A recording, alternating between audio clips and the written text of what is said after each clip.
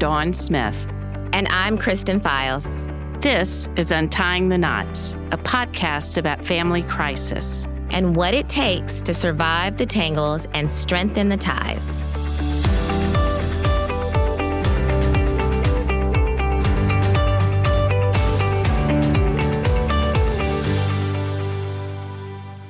Welcome to Untying the Knots. So happy that you all are here listening with us today. We'll be talking about support systems. A support system is defined as a network of people who provide an individual with practical or emotional support. Not only will Dawn and I be giving you personal experiences about support systems, we have two really knowledgeable experts that will be on our show today as well, Dr. Tracy and Andrew McConaughey. Support systems are important because they allow people to be vulnerable themselves without judgment and to basically help hold you up while you're going through a hard time and even when you're not going through a hard time. We all need that. So, Kristen, I can't tell you how important support systems have been in my life as an adult, particularly. They would have been much more important in my life as a teen or even earlier. I just did not have that many of them. But what I found when I was facing separation and divorce was sort of an infrastructure that, as I look back on it, gave me the support that I needed. And, you know, at the bottom of sort of that infrastructure was just the pragmatic support I needed on a day-to-day basis. I was a single working mom with 2 children under 3. So the incredible school that my 3-year-old was in that had the school counselor who was incredible. Certainly I needed the support of my employer because let me tell you, I was not 100%. I did a whole bunch of crying. I was a whole bunch of ineffective. But the real meat of the support that I think got me through it, that I had the wherewithal to get, was therapeutic support. I saw a therapist who actually had seen my husband and I in couples counseling, so he was able to keep seeing me, and he had context. And he wasn't a touchy-feely, I'm going to tell you everything you want. He could really push back on me some and hear me and talk to me about my grief, but also talk about next steps. And that was so essential. I had part of my support system I would have said at the time, and now as I look back on it, I'm not so sure, were the friends and family that were really angry for me, right?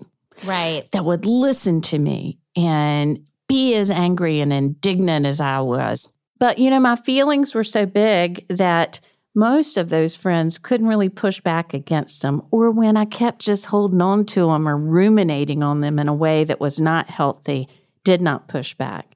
The friends that have stayed in my life from that time are the ones who did not engage in righteous indignation with me. They were sad with me. They would let me go to their house and sit on their sofas and cry, but they didn't engage in that feeding my fire. And then finally, my family. My family was so important. My father, I love him. He was so angry for me, and I needed my daddy to be mad for me. And that served a purpose. But at the same time, I had a mother who had also lived through it, and I would call her in the middle of the night when I couldn't sleep, and I was so sad. And she wouldn't I hate him or any of that, but she would just pick up the phone and she would listen to me. And that was so important. That was really, really important. So it was an amalgam. It was a lot of things together. And I'm so glad that I didn't become a turtle and go inside myself and put my shell on and not reach out. I mean, that certainly is a defense mechanism, and there are times when that works, right? Particularly when the predator is right on you. What's really beautiful listening to you talk about your support systems is I was trying to keep count of them as you were talking, and you had such an array of different types of support systems. You even mentioned the school counselor at your child's school, which is a support for your child and able to be one for you in helping to know what's going on with your child. So I don't think it can be overstated how important it is to have many different types of support while we go through crisis and trauma. Well, and let me be clear, I didn't stop seeing my therapist after the crisis. Actually, just all the time we need support, even when you're in a good place. Right. And I think as our guests will talk about is having those before the crisis hits means it's a little bit softer of a landing into that support if you've already been there. It's one of the reasons why, I talk to people about getting a counselor for their kids. It's if they don't need it exactly right now, that's fine. But you don't want it to be a foreign experience when they do need it because it makes it easier. Absolutely. Absolutely. We've obviously talked about the different types of support systems and why support systems are important. I want to just note that in the research that we looked at and that we just know from our own personal experience and from our clients, divorce can often be the most traumatic period in a person's life. And that emotional impact of divorce can extend many years into the future. The more that you are able to seek support for yourself and separately for your children, and then perhaps another place for you all together, the better served I think your family will be as a result. And I really want to note that when I say divorce, I don't mean literally just marriages ending. A family separating can cause trauma and can look very different. One parent may become deceased, and that changes the family dynamic. One parent may become incarcerated. A parent may become disabled. All of these are significant changes in ways that can cause families to be separated. Even when two parents have never been married, all of those either voluntary choices to change the family dynamic or involuntary choices like death and incarceration to change the family dynamic have long-lasting effects. Great point.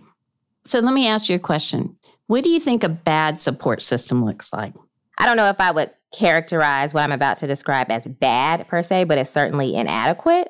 When marginalized people in this country, people of color, poor people, seek resources for support, just don't have the same access as wealthy white individuals.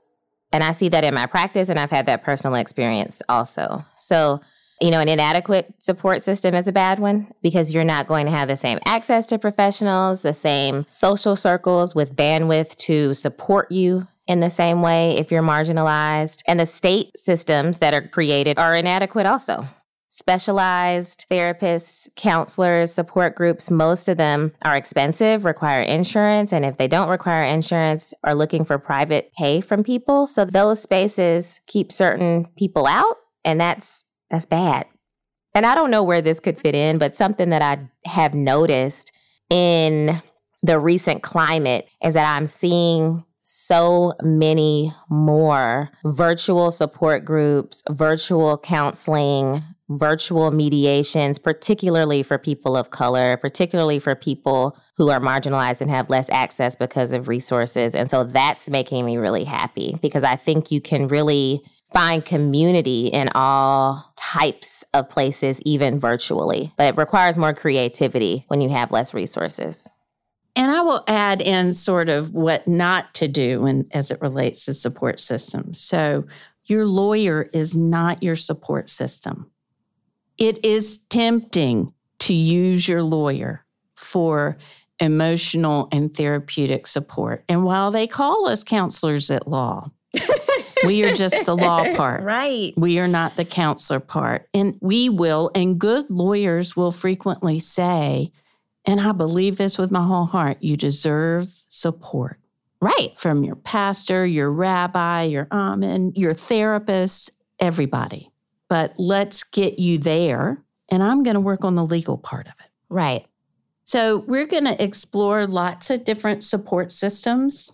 But today we have some great guests on. We have Tracy and Andrew McConaughey, who are a husband and wife who for over 30 years have been counselors and have their own counseling practice where they treat children, pre-adolescents, adolescents, adults going through all types of life changes. And they've got some great advice for us and our listeners today. Yeah, I'm really excited about it. I'll be taking notes as if I'm in my own counseling session. It'll be great. Tracy and Andrew, thank you so much for joining us on the podcast today. Could you please introduce yourselves to the listeners, starting with Tracy? Sure.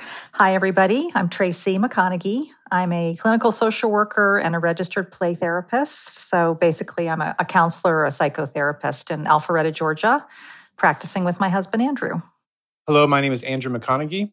I'm a therapist at Practice McConaughey Counseling with my wife, Tracy.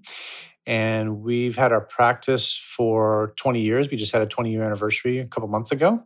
I've been working as a therapist for almost 30 years. And my specialty is couples counseling in all different stages of a couple's development. Great. I know you also have many other therapists in your practice as well, correct?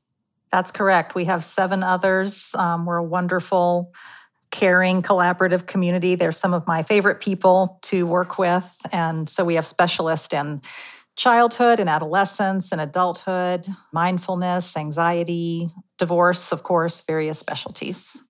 Great. So I guess I was going to ask you to describe the work that you do, but it sounds like you cover the gamut for individuals as well as families, correct?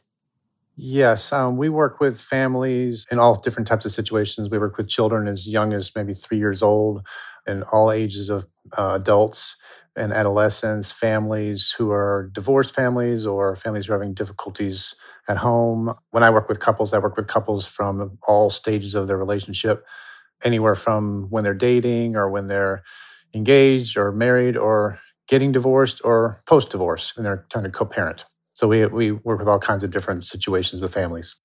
As you know, we've been talking today on this show about the importance of having support systems for our listeners. I know from my personal life, I have really had a huge support system with counseling services and found that to be really important. Yes. Can you talk to our listeners and us about what you consider to be support systems, what your opinion on support systems are? Sure. Well, gosh, you're right. I don't think any of us can make it through this life happily and successfully without support. We're just not designed to get through the trials of life on our own. We're wired for connection. Failure is a normal part of life. And because of that, we need people, professional and otherwise, to be there with us. Yes, I think it's also important to remember to have support systems kind of already in place that you've been developing over the years before the crisis comes, because it's hard to kind of just develop a support system in a sort of an emergency situation. So I think that not only is it important to have support throughout our lives in all kinds of different situations in our life, but also to have those things in place when there's more traumatic events that occur in our lives. Right. So that it's not foreign for us to go to that support system in the midst of a crisis. Right. Exactly. So let me ask you a question about first children and your experience of children being in a family that may either be in crisis or in the midst of a dispute. In your experience, what are some of the basic needs of kids when their parents are in the middle of argument, conflict, divorce, a breakup? It's okay for children to know that there are problems in a family, that people are hurting or having a hard time, but they need to have a basic sense of stability, that parents can communicate with them. This is a hard time. We're having some difficult feelings, and we've got this. We know what to do to take care of this family. And parents should know a big part of that is taking care of themselves. So parents getting support within themselves and from the other people in their life is a trickle down, a support system for children. So they need space for their own feelings as they get through it. Also, sometimes I think parents want, because it's our instinct to protect our children, we want to erase all of their suffering and all of their pain. And sometimes the way we do that is to try to talk children out of their difficult feelings or make them disappear. And really what children need is validation wherever they are. You're mad. You're scared. I can handle that is the message when we allow children to talk about it. And we can get through this by allowing these feelings. And again, them just seeing that their parents are taking care of themselves and have some sense of stability even when they're hurting. Tracy, what you just said really resonated with me as well. And we've talked a little earlier on the show about this, the idea that when you are okay as a parent, as you said, that trickles down to your children. Yes. And there are some parents who may have the belief that they are the only support system that their child needs as they're going through this process. That's a lot to carry. As a parent, they're going through their own trauma. What is your professional opinion on advantages of children having other support systems outside of just their parents? I think it's so important. It's true. We are the most important for our children most of the time.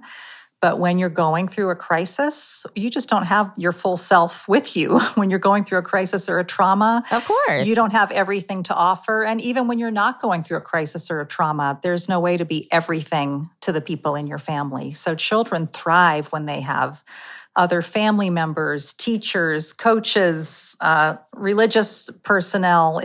It's a wonderful gift for them to have those kind of people to talk to. And also for the same reason that talking to a therapist has so many different advantages than just talking to a friend. Right. Your therapist doesn't have emotional baggage or strong personal reactions to who you are. Your coach isn't scared about how you're going to turn out, for example, or other family members don't have the residual pressure and anger of dealing with some behavior problems. So those other people in life are in a unique position to offer just this, I can kind of take a breath with you. I don't have these other family dynamics to worry about, and you can be someone I can talk to or have fun with and have a break with. I want to add a couple of things also. I would say it's important, I think, especially when parents are being a support system, that they realize that a support system is not the same thing as a rescue system. And I think a lot of times parents kind of conflate the two, and maybe in their mind, they don't want their children to have any discomfort in their life. So they try to rescue them from any discomfort.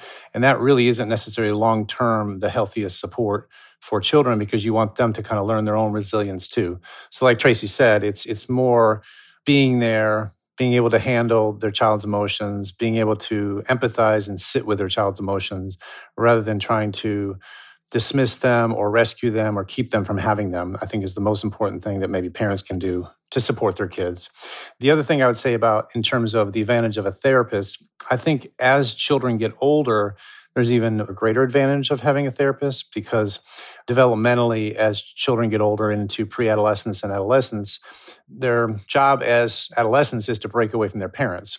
So a lot of times, adolescents will have a much more difficult time sharing and opening up with their parents, whereas with a therapist, they have a safe space to open up and express, hey, I did this, I had this girlfriend problem or boyfriend problem, I really messed up here, without having the worry or concern of judgment from their parents, or their parents are going to be upset with them, or they're going to get in trouble.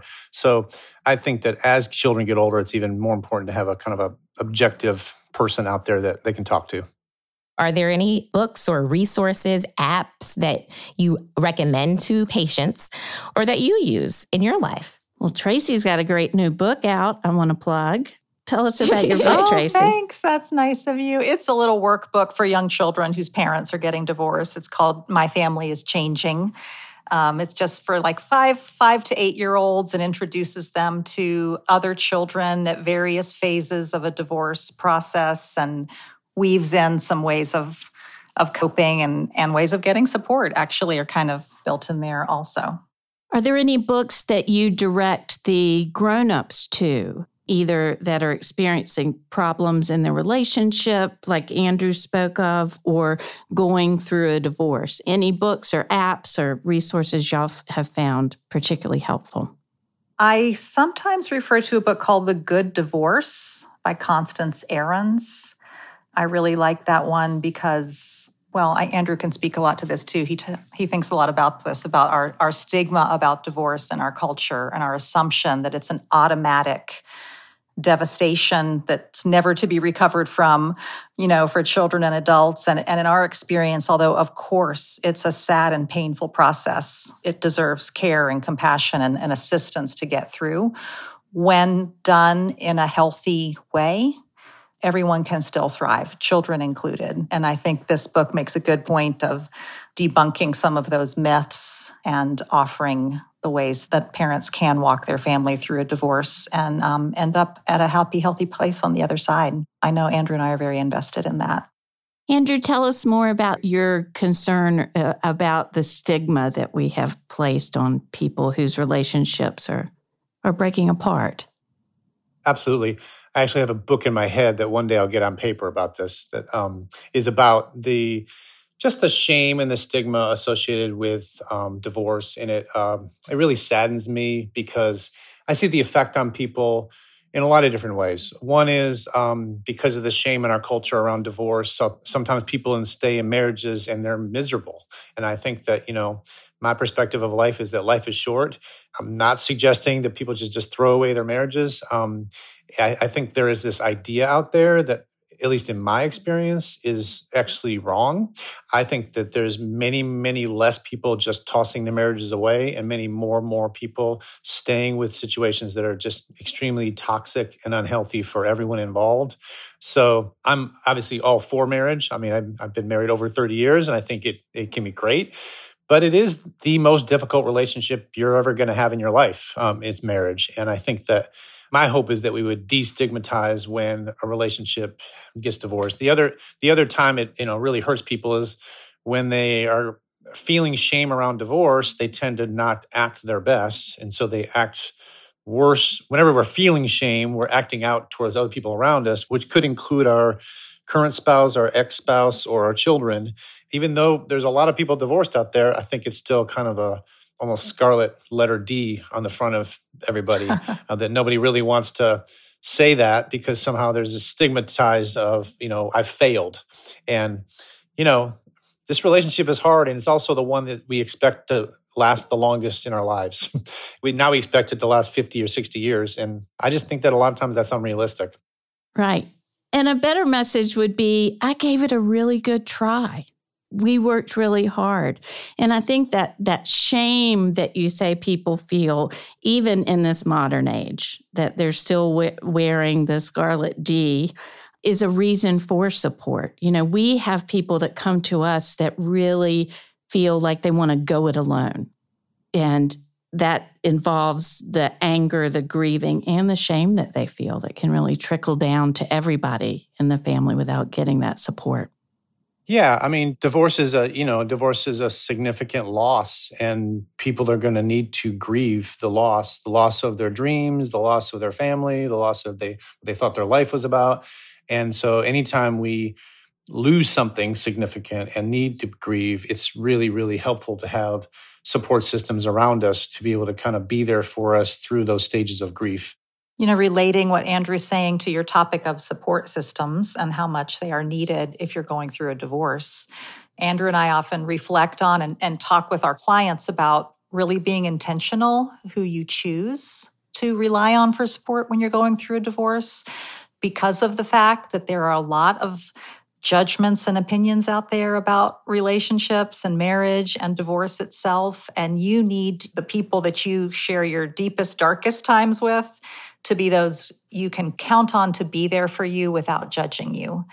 If you have a friend who's decided divorce is wrong no matter what the circumstance, and you think it might be right for you, they might not be the person that you go to. You might use them for other kinds of support, or someone who you're going to share a challenge that you're going through and they're going to throw right out there. You should never stay with someone who would treat you that way, when in reality, you might be able to find a therapist who can help you get more of what you want, or at least investigate it. So take care with the most tender items that you're choosing people who have built up some non-judgmental trust in your life, and they're going to be your best support. I think that's a really great point. I am forever thankful to my mother, who said to me when she could have gotten on my bandwagon of sadness and grief during my divorce. And anger. And anger, lots of anger.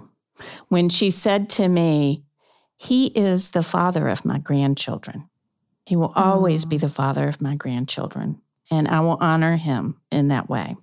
What it took for her to do that was just tremendous, and it helped me, I think, get through it a little faster. That's really nice. Good mom. So this could be a full-day podcast retreat with you all. We have so much we could talk to you about. We're hopeful that you'll join us again. Would love to. Yes, absolutely. We'd love to. Thank you so much for being here. Thank you so much for having us. We really appreciate it. So this concludes today's episode. We hope that it has been as full of useful information for everyone listening as it has been for us. I learned a lot today, both from Kristen and Tracy and Andrew. Most importantly, what I hope our listeners take away is get a support system. You deserve it. Don't go at this alone. Connection is important, and you have a lot that you can learn from all of those around you while you're going through hard times. Thank you all so much for joining us today on this episode. We hope it was impactful for you. We'll see you next time.